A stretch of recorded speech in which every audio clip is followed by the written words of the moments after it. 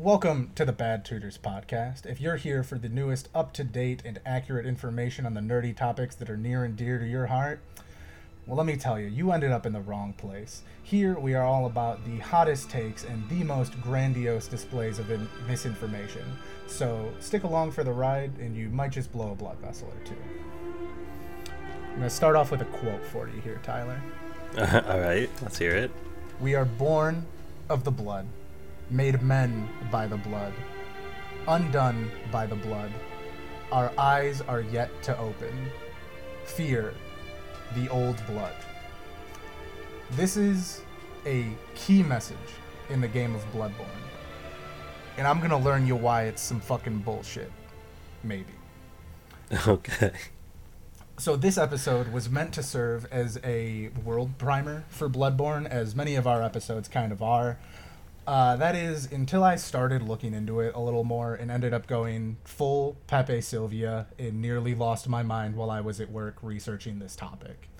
So instead of that, it's going to be kind of a brief overview of the basics to hopefully get Tyler interested in the world enough to do some of his own research, watch a couple videos, and then hopefully we'll throw around some ideas just so I don't taint his original ideas with what I think a lot of these things are, so we can get a real fresh take on it, and maybe have some debate, maybe agree with each other on what it is. But I feel like my takes on it are just a little spicy. I don't think they're like super far removed from the general consensus on a lot of Bloodborne topics, but I think I might have a few takes that are a little out there, as is par for the course for me. You put on your tinfoil hat for this game series. I think the tinfoil hat is the best in slot helmet when you're talking about Bloodborne lore, to be perfectly honest with you. Gotcha. I don't think that is a hot take at all. Okay.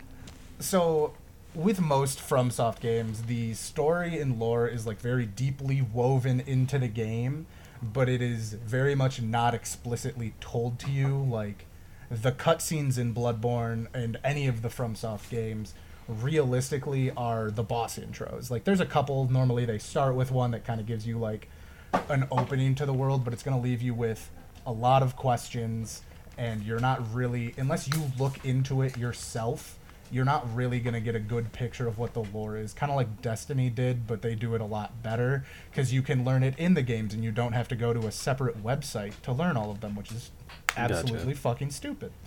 Not to shit on Destiny, but, here we are. So, with my first time through the game, I very much went, ooh, look at all the spooky pictures, and let me just slash this boss to pieces, please.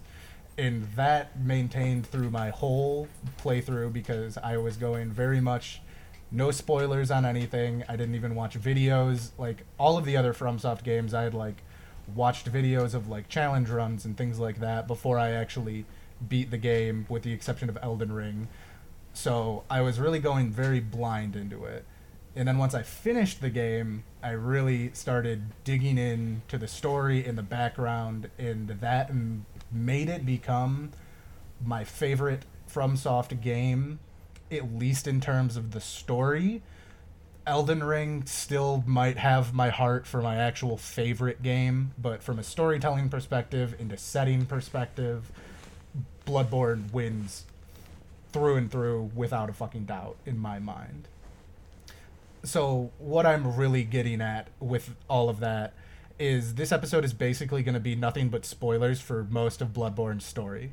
So if you're a FromSoft fan, piecing it together is like the biggest part of the experience. So maybe don't listen to this one, but I'm really into it, and Tyler has to endure it with me. And also, I know he's not going to play the game.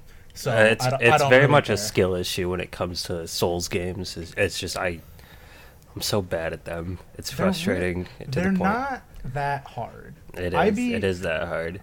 I beat Dark Souls 3 in a week, having only played like 4.5 hours of Bloodborne.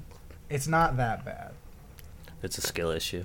It is, you're right, but like it's not that much of a skill issue. You can just pick up a big heavy sword and It's go a mental bonk. issue. It's a mental There issue. we go. It's a mental issue for sure. So, we're gonna start, as in most fantasy worlds, is in the past, of course.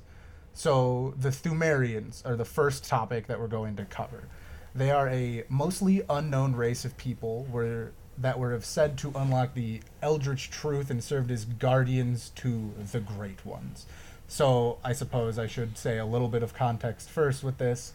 Bloodborne is very inspired by Lovecraftian mythos. It's not like directly taken through it. You're not going to see Migo and Cthulhu in things, but like when you look at the boss design and even like the sound design of a lot of things, you're going to see a lot of like very heavy Lovecraftian horror drive and inspiration from a lot of these. So that's the kind of framing that we're going into this one for.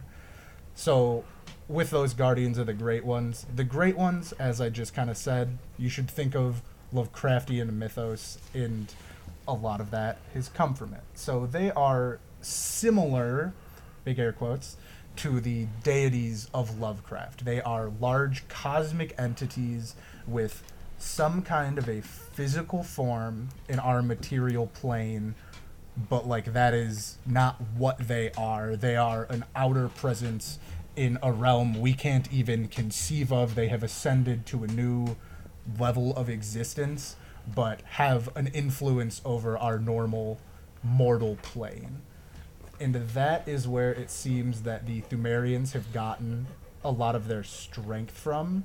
They're the ones that carved out what are known as the Chalice dungeons, which in my opinion is where most of the issues in Bloodborne started, not only in the lore, because that is where the issues started, but also in how the lore is tackled, because Bloodborne, you can never touch a Chalice dungeon your whole game and be 100% fine.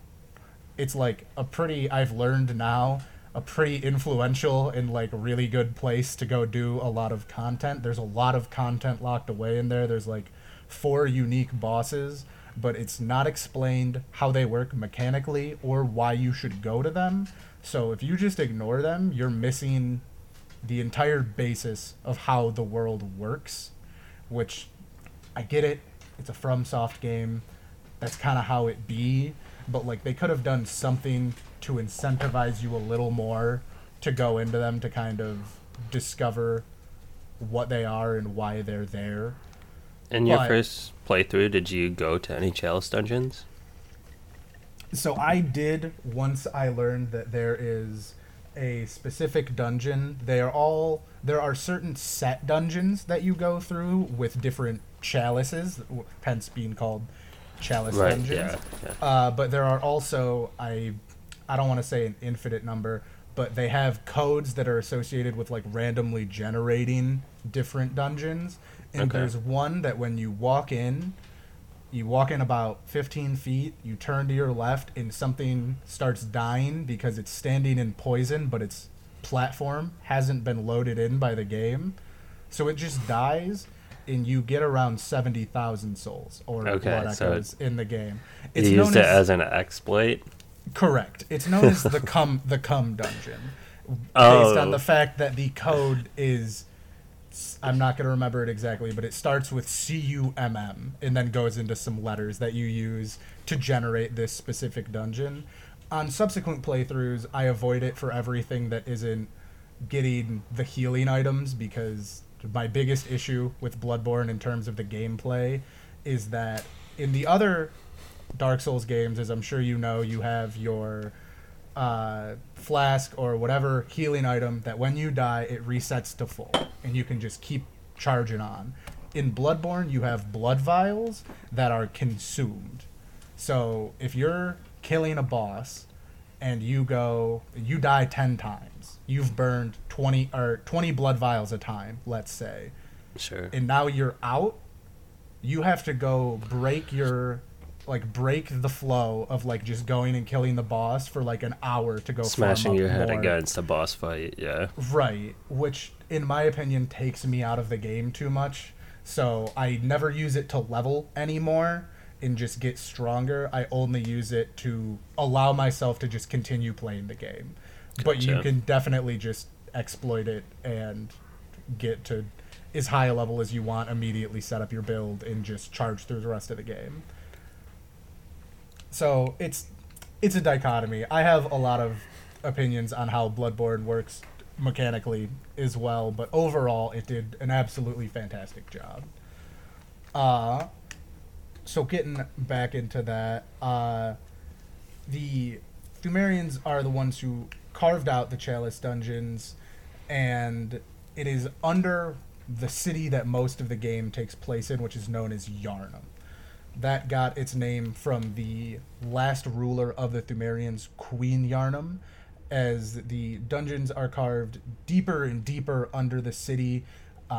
More people needed to go into them, more research needed to be done, so a city was simply built on top of them. We can also call it London, because everything is very London-esque. The voices, the kind of high Gothic setting of it is like, a lot of it looks very like that. That's one of the big, like, in-jokes of the community. Not in-jokes, but, like, a lot of people just call it London. Right. So, how these were found is the College of Bergenworth, which is a major faction that we will talk about soon, were the first ones to discover them in the, air quote, modern day, which is, like, a little bit before the actual game takes place themselves. Okay. They sent out prospectors that broke into the Tomb of the Gods, in which they were actually able to find a physical chalice, which let them kind of transport quickly into these dungeons instead of having to actually dig your way into it. These chalices led to the creation of the Healing Church and blood healing, or blood ministration, which is what the Healing Church used to, for right now, I'm going to say, cure the populace of what I'm going to talk about next, which is the Scourge of the Beast. Now, this is like the biggest thing that you're going to see progressing throughout the game. I'm sure you've seen some Bloodborne enemies. Your first enemies are going to start out just like kind of lanky and wiry and not act quite like people would. But as you go through the game, you see people devolving further and further into stages of the Beast Plague, where they start growing hair, their limbs elongate even more, they start moving in new strange ways, growing new limbs, and just becoming, they look more like beasts as this goes on, and this comes from the Beast Plague. The Healing Church, once established, set out to fight against this plague and stop it as much as they could. They created what are now known as the Hunters, which is what you are in Bloodborne. You are one of the Hunters. And every night they would go out to combat them. And they went as far to even burn down and seal off a part of Old Yharnam to help slow the flow of the Scourge as much as they could. Okay, so this is the Scourge like an actual disease that is like transmitted from person to person? Not necessarily from person to person, as in like a werewolf would be, but yes, it is in itself an actual disease that can be, from what we know, it can be slowed but not stopped. Okay. So the Healing Church was originally a split from the College of Bergenworth, as Master Willem, who was the leader of Bergenworth, when Lawrence, the first vicar of the church, began the practice of blood ministration. He used the old blood, which Willem feared to cure, as with the quote that we had earlier, as a cure to save the people of Yharnam. While Lawrence believed that the blood was the way forward, it would make humanity grow closer with the Great Ones and even more powerful, Willem disagreed, calling the schism of the two a betrayal to Bergenworth, and he believed that insight and eyes were the way forward. So the goal of everyone in the world of Bloodborne seems to be to grow closer with the Great Ones, which, you know, that's your standard. You grow closer with your deities. You become more powerful. That kind of thing. All of them, the end goal, I believe, would be to ascend to the plane of the Great Ones and be with them, right? Sure. The Great Ones are, like, monsters, though, right? Yes and no. They are certainly monstrous.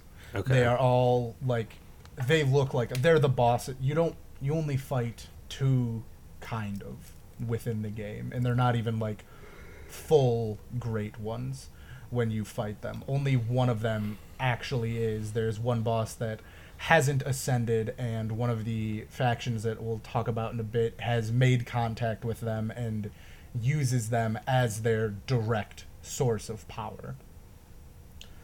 So Lawrence used the Old Blood, which as well was found within the Thumerian tombs and the Chalice dungeons. The chalices held the Old Blood that they now use for this. Lawrence used them to heal anything that ailed the people of Yharnam. And when I say anything, I mean the Old Blood could cure any disease known to man, any ailments, really anything at all. It created a stronger, healthier people, and therefore they had a great reverence to the church because they could fix anything wrong with them through this use of blood ministration. So the healing church became more and more powerful as things went on. At one point, there is a quote that the Old Blood was produced more than alcohol in Yharnam because the former was more intoxicating. More and more people would be using it constantly and consistently. So there were a couple branches of the healing church, which I'll go into. The first being the choir. These are the highest ranking members of the church, consisting of your scholars, doctors, prospectors, and clerics. They found the Great Is chalice, which allowed them to commune with Abritus, the Great One that I had mentioned, who was left behind when all of the others seemingly disappeared or are thought to have ascended into the greater plane. They seek to evolve mankind, such as the scholars of Bergenworth, though they seek to do it with the use of the Old Blood rather than the insight that one could gain on their own. So it's kind of a use of thing or study to find your power is the dichotomy between these two different factions. Then the workshop, which is founded by Gurman. He was the first of all of the hunters. Himself and Ludwig of the Healing Church began sanctioning their own hunters and doing their own practices. They created their own devices, which are the weapons that we see within Bloodborne itself, to create more and better ways to fight the beasts that continued to come up.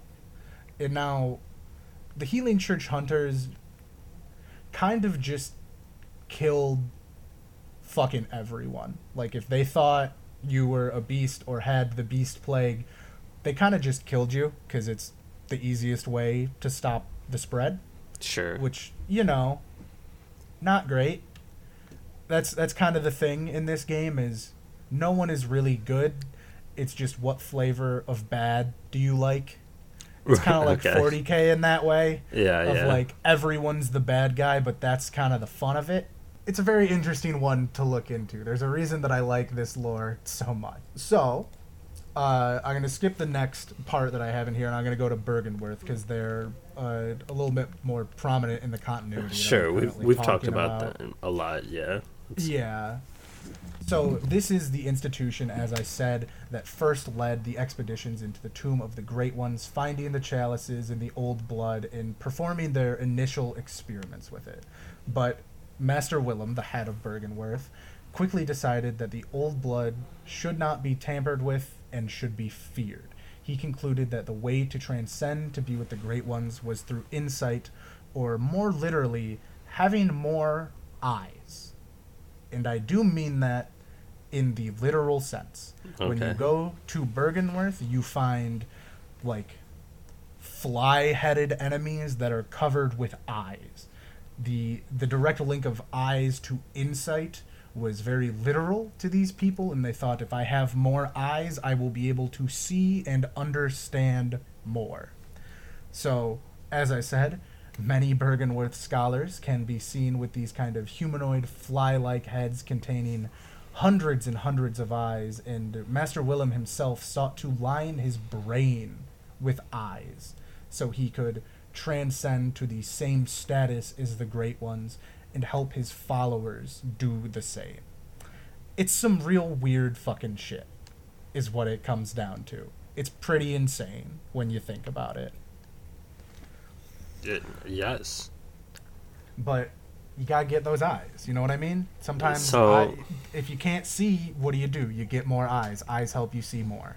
Is this a surgical implantation of more eyes? Is this a mutation that they bring about through, like, the beast, the scourge of the beast? Yes. Gotcha. Yeah. Maybe not through the scourge of the beast, but through further research and things, but I'm sure that they also implanted eyes. As well, a lot of healing church members can be seen with things covering their eyes as a kind of reverence to Bergenworth. While there was the kind of break and schism between the two, it's not as though the healing church did not still have respect and reverence to the scholars of Bergenworth. They just believed something different, and they thought their way was more direct to achieve their goal. Sure. Okay. Yeah, it's a real fucking thing, let me tell you. There's, like, I'm being very cursory because there's a lot that would be getting more into my opinion and how things work, and I really want you to form some of your own. Next, I'm going to talk about who is my favorite faction, and I think, weirdly, and when I say what they do, it's going to sound really weird when I say I think they were kind of the best ones. They're kind of the least bad out of everyone else, and they're known as the Vile Bloods. They were a group of nobles that would feast on the blood of others to bring about a child of blood from their queen Annalise. They reside at the Forsaken Castle Canehurst, a very difficult to access location within the game that is very similar to kind of a Castle Dracula. That's like a very good, like, what it looks like, what it feels like, and all of them ended up being killed by a faction of the healing church known as the Executioners. That whole line is probably one of my favorites within the game, but it's very strange to say that I think they're the least bad of all of them, but it's kind of because they kind of just did their own thing, and they were trying to influence and, like, get their own goals accomplished, but without getting into it too much, they kind of did the least harm, in my opinion. Like, yeah, they were feasting on the blood of others to bring about a child of blood and all that, but, you know, that's killing, like, I don't know, 20, 30 people a month. That's obviously a large extrapolation. That's not, like, a real number, but, like... Your stance is the ritual sacrifice of people is a lesser evil comparatively to what these other groups of people were committing and doing, like the Bergenworth. Yeah, exactly. Okay. Yeah, it's a lot. There's a lot. This is There's a lot. I'm just getting, like, 40K vibes from this. It's like, where are the good guys? Like, who do you cheer for? And it's like, exactly. What do you mean? I as well draw a lot of comparisons between 40K and Bloodborne in that kind of analogy of, like, everyone's pretty fucked up, but, like, man, I guess the guys that are doing ritual sacrifice, they're not that bad, right? Yeah. Big question mark at the end of that statement. It seems like maybe, and this is going to be a little bit fucked to say, but it seems like from the descriptions that I've gotten, maybe the Vile Bloods are like the most realistic and humanized people that aren't looking for some sort of enlightenment through turning themselves into flies or Yeah, that's kind of the vibe, realistically. It's real fucked. It's real fun, though. I want to talk a little bit about the Yarnamites as well. These are your Cockney geezers going out on the town. That's enough. The ones that were hit with the beast plague, but also conscripted by the church as hunters in the later days, mostly to avoid the bad side and kind of aid in the image of the hunters, because they were kind of big scary figures that would just come out and kill shit in the night. Okay, so You then know, do you not a great look. do you play as a Yarnamite in the same way that in like the Souls games you play as one of the whatever the fuck they're called? The Ashen one is Elden Ring. Right, Ashen one in Elden Ring. Or Tarnished. Is it like Forsaken or something? Kind no, it's of. not Forsaken. So, are you a Yarnamite? I would say probably. I don't know for sure, to be honest with you. But you are a hunter, which I just assume they mostly come from Yarnam, as that is I'd say the main setting of civilization, but the only setting of real civilization. Sure. So I assume you are from that, but a big part of Bloodborne that I haven't even touched on, because in fairness it's very confusing and kind of difficult to wrap your head around, is the difference between the dream and the nightmare. So in a mechanical sense, the dream is your Firelink Shrine. It's your home base. That is where Gurman and the Hunter's Workshop is located. And every time you die, you go into the nightmare. And every time you die in the game, you return to a lantern, which links you to the dream. Lanterns are your equivalent of bonfires in the game.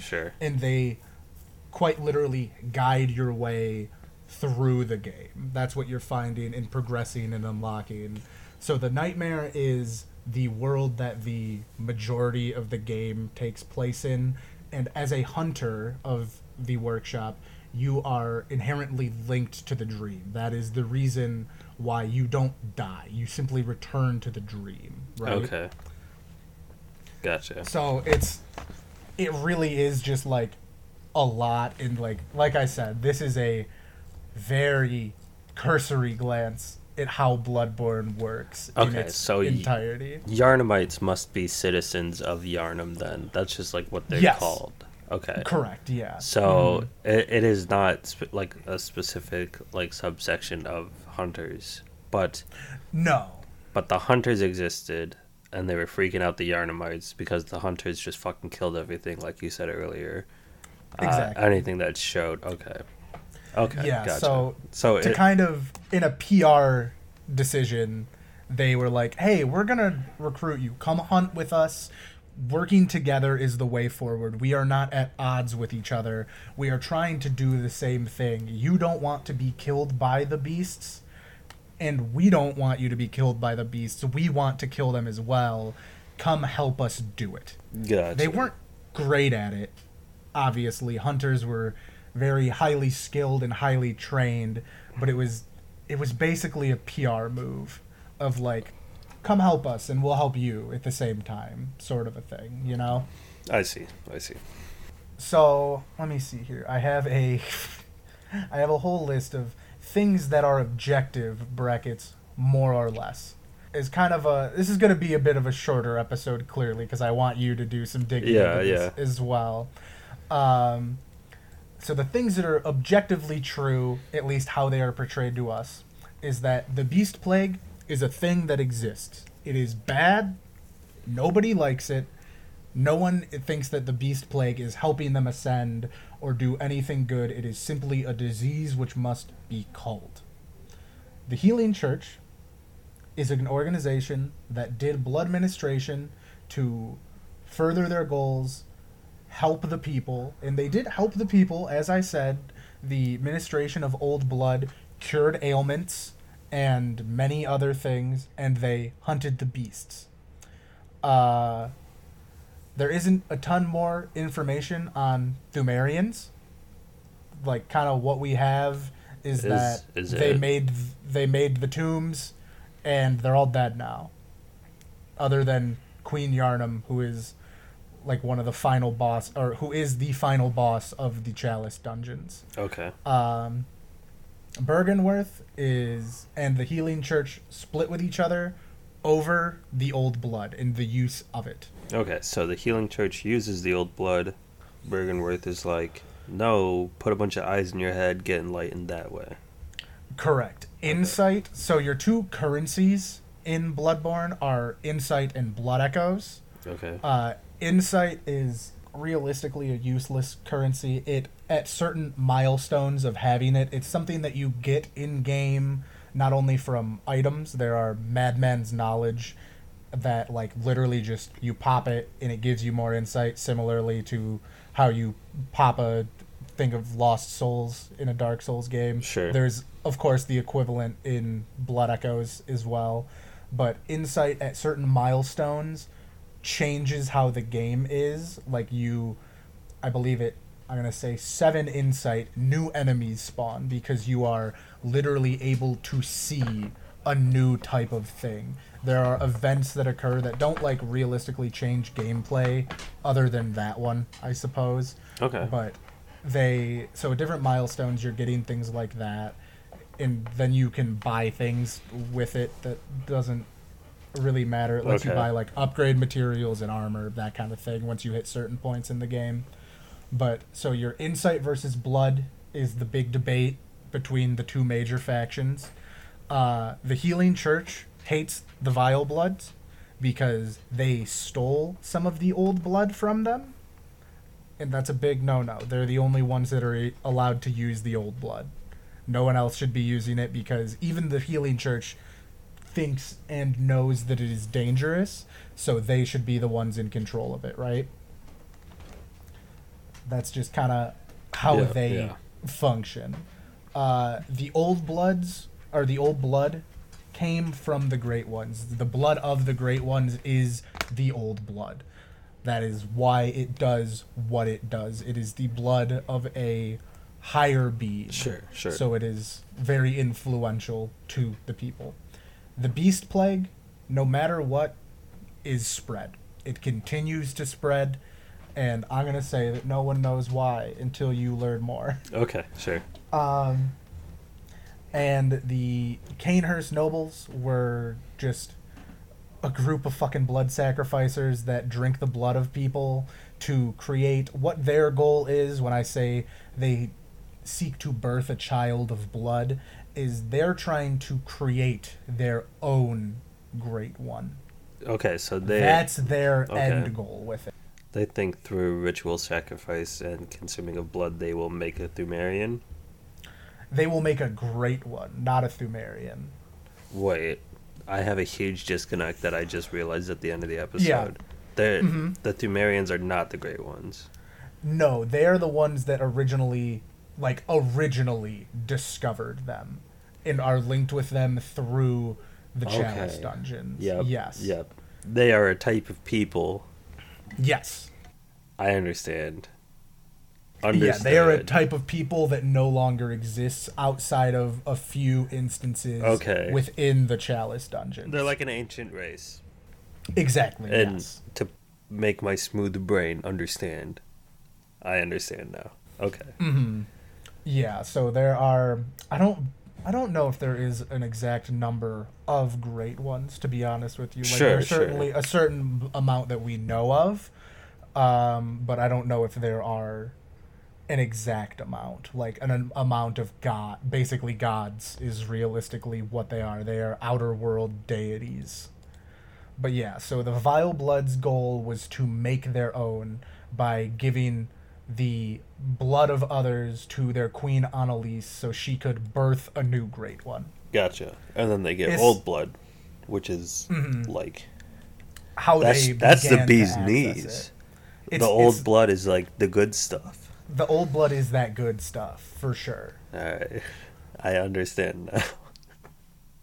Two other characters to quickly touch on, because they are very important to Bloodborne as a whole, but not as much for what I considered the kind of cursory glance at it, is the runesmith Carol. He is the one that, obviously, great ones in like standard Lovecraft sense, no one can directly understand the great ones, which is why they're trying to ascend and be able to do this. Carol is the one that was able to transcribe what they're saying into terms that people with enough insight or enough use of the old blood could understand. These Carol runes in-game are like static bonuses to your character, like you can carry 5 more blood vials, or you get X amount of extra critical hit damage, things like that. Those are like the items that you find throughout the game, but like within the lore of the world, it is the direct insight of the old ones that has been transcribed into a rune that people can then understand. Okay. And the other character to touch on, which is next to the Bed of Chaos in Dark Souls 1, I would certainly say, but I believe a lot of people would agree, is the worst boss that FromSoft has ever come out with, which is Mikolash. His laughter is burned into my memory because you have to hear it just so goddamn much, and it's really quite awful. Mikolash was the head of the School of Mensis, which was another break or part of Bergenworth. The scholars of Mensis have a Mensis cage, which is like literally picture just like a really tall bird cage that they put on their head as they thought it would protect them from it. Mikolash being the head or one of the heads of this, all of his students went completely insane, and he helped create the nightmare that we find ourselves in, which is just, like I said, kind of just a whole fucking thing. Like, the difference between the nightmare and the dream is a lot to wrap your head around. There's a whole thing where there are parts of an umbilical cord. There are 4 thirds of an umbilical cord. 4 thirds. Throughout 4 thirds. So 1 and a third of an umbilical cord. Correct. Of a great one, which the School of Mensis had one. Is this all the same great one's umbilical cord? I believe so. Yeah. They're just so great that they have more than. They have more than one hole. Yeah. That's crazy. The mechanical use for that in game is if you use 3 of them before you beat the final boss, it triggers a secret boss that you then fight, which gives you the 3rd ending of the game. Okay. So you only need to consume 3 of them, not all 4, which is why I think that there's 4. So like you can miss one. And well, see, now I have like a very important question. Mm-hmm. If they're all from the same umbilical cord. Yeah. And it's 4 pieces. Mm-hmm. 4 pieces of a whole. Yup. How is it 4 thirds? I agree. That is a good question, isn't it? I wish I had an answer for you, but I certainly don't, because it's simply confusing. I don't think math works this way. Maybe you just need 3/4 of an umbilical cord to trigger the ending. You would be correct, but that does not change the fact that the item is listed as 1/3 umbilical cord. Holy fuck. Okay. Yeah, I thought maybe exactly. your syntax of the way that you were saying it was wrong. But no, it's 1/3 of an umbilical cord. Okay. Yeah, no, that's just kind of how it is. Like, My here, I'll my link you this my item smooth real brain quick. does not understand the old ones and their Yeah, umbilical cords. there's a 1/3 of umbilical cord for Oh you, god. and there are 4 different parts of it. One through killing a woman. So or actually, sorry, that's not true. 2 through killing a woman. Um, it's a lot of fun. It's weird shit. But yeah, you consume 3 of them, and then you get to fight the secret final boss of the game. So Mikolash, to kind of round things out, went completely insane and wanders the halls of the School of Mensis eternally in his insanity, which they made his boss fight the most infuriating thing ever, where he will endlessly wander these halls taunting you until he runs into a specific room where he will finally fight you for about half of his health, and then Okay. he will do it again, Wonderful. and then you go back in and fight him, which, like, kudos to them for being so dedicated to the lore and incredibly lore accurate that it fits exactly his personality, but goddamn if it isn't literally the worst boss fight Okay. that they've ever created. Sure, just remember that they wrote the lore, so they wrote it that way. Yeah, exactly. So like Correct. fuck them for that. Yeah, like I said, the Bed of Chaos is like objectively a worse boss in Dark Souls 1, Okay. but also Dark Souls 1 was hit with a lot of crunch time and they weren't able to get out the like last 4 or 5 bosses how they wanted to have them, with like all of the like different areas and things that would have connected them. So like in Izalith is where they are. There's like 4 bosses that are basically back to back to back to back because they simply didn't have the development time. Gotcha. So like it's almost understandable that the Bed of Chaos is bad because of crunch time. I don't think there was crunch time for Bloodborne, or at least not to the same extent. So they just made that choice, and I'm still upset about it. And that is one of my 3 big issues with the game. The other one is how healing is handled, but like if you use the cum dungeon, it's fine. Like it eliminates the problem as long as you don't abuse it to like level things up. Like I view that as a perfectly viable way to play through the game. Sure.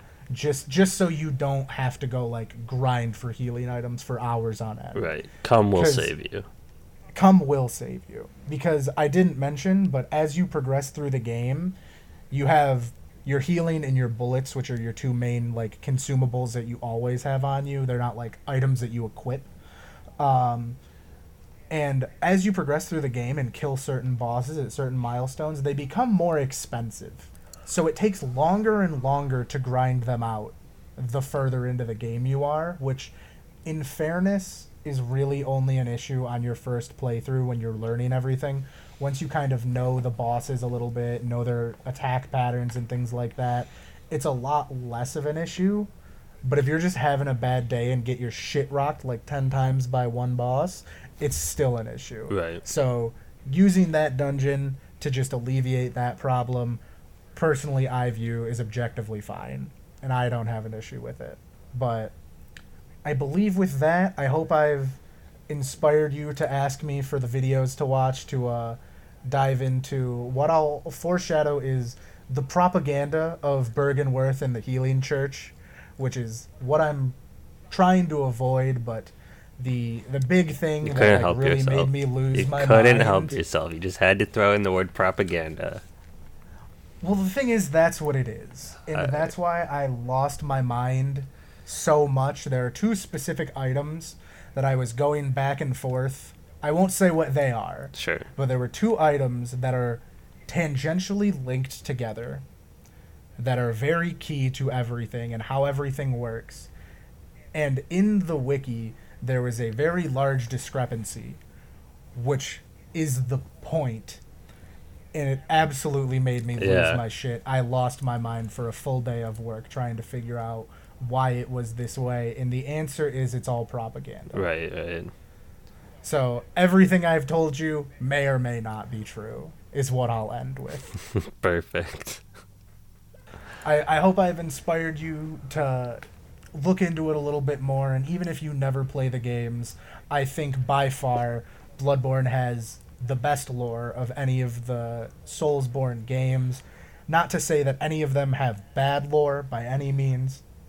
Elden Ring being co-written with George R.R. Martin is simply too confusing for me to give a shit, to be honest. Certainly. It's I'd like to love it. There are a couple plot threads in there that I know about that are very cool, but it's an open world game, so it has probably thousands of hours of lore and things poured into it that in 5 years, Vati might have some more concise lore of how everything works, and I might go learn it. But for right now, it's simply too confusing. The lore of Dark Souls is also very good. Like, there's a lot of really good characters. All of the FromSoft games are a lot more character than story driven. Right. That's like the whole point of it. And like, you get their good plot lines, and they're all fantastically written. But Bloodborne just has the best, in my opinion. And learning that took Bloodborne from being a good game that I very thoroughly enjoyed. There were only a couple sections and a couple bosses that aren't my favorite, to probably one of my more favorite games of all time. One of the final boss, specifically his music, I thought was rather underwhelming, which is a weird thing to say, but the Souls franchise is historically known for having very good boss music. I sample it in D&D fucking constantly. Right. The only reason that you don't realize that is because you haven't played the Yeah. games yourself. So I thought it was a little underwhelming. And right after I beat it and I learned the lore of that character, I instantly began to love the song, and it became one of my favorite songs in the entire Bloodborne game. So, like, learning the lore of this game genuinely changed the way I thought about it. And there aren't a lot of games that I can say that for, where, like, learning the story made me look at it as an entirely different game. And I think that's very impressive. I don't think it's the best way to tackle things. I don't think that you should have to watch 4 hours plus of videos to appreciate the game as it is intended. But I still think it is a feat nonetheless that is very impressive for them to have accomplished. Right. Well, I'm certainly going to check it out, mostly so that we can do a follow-up episode. But it is interesting, and I do love big conspiracy theories, and this just seems like you're gonna love it if you get into it. The tip of the iceberg. Maybe there's a conspiracy theory iceberg video I can watch. There might be. I'll see if I can find one for you. There's certainly some good content on the game, and it is one that as I said, there are hours and hours and hours of content that you can watch that will fill you in on all of the ins and outs of everything.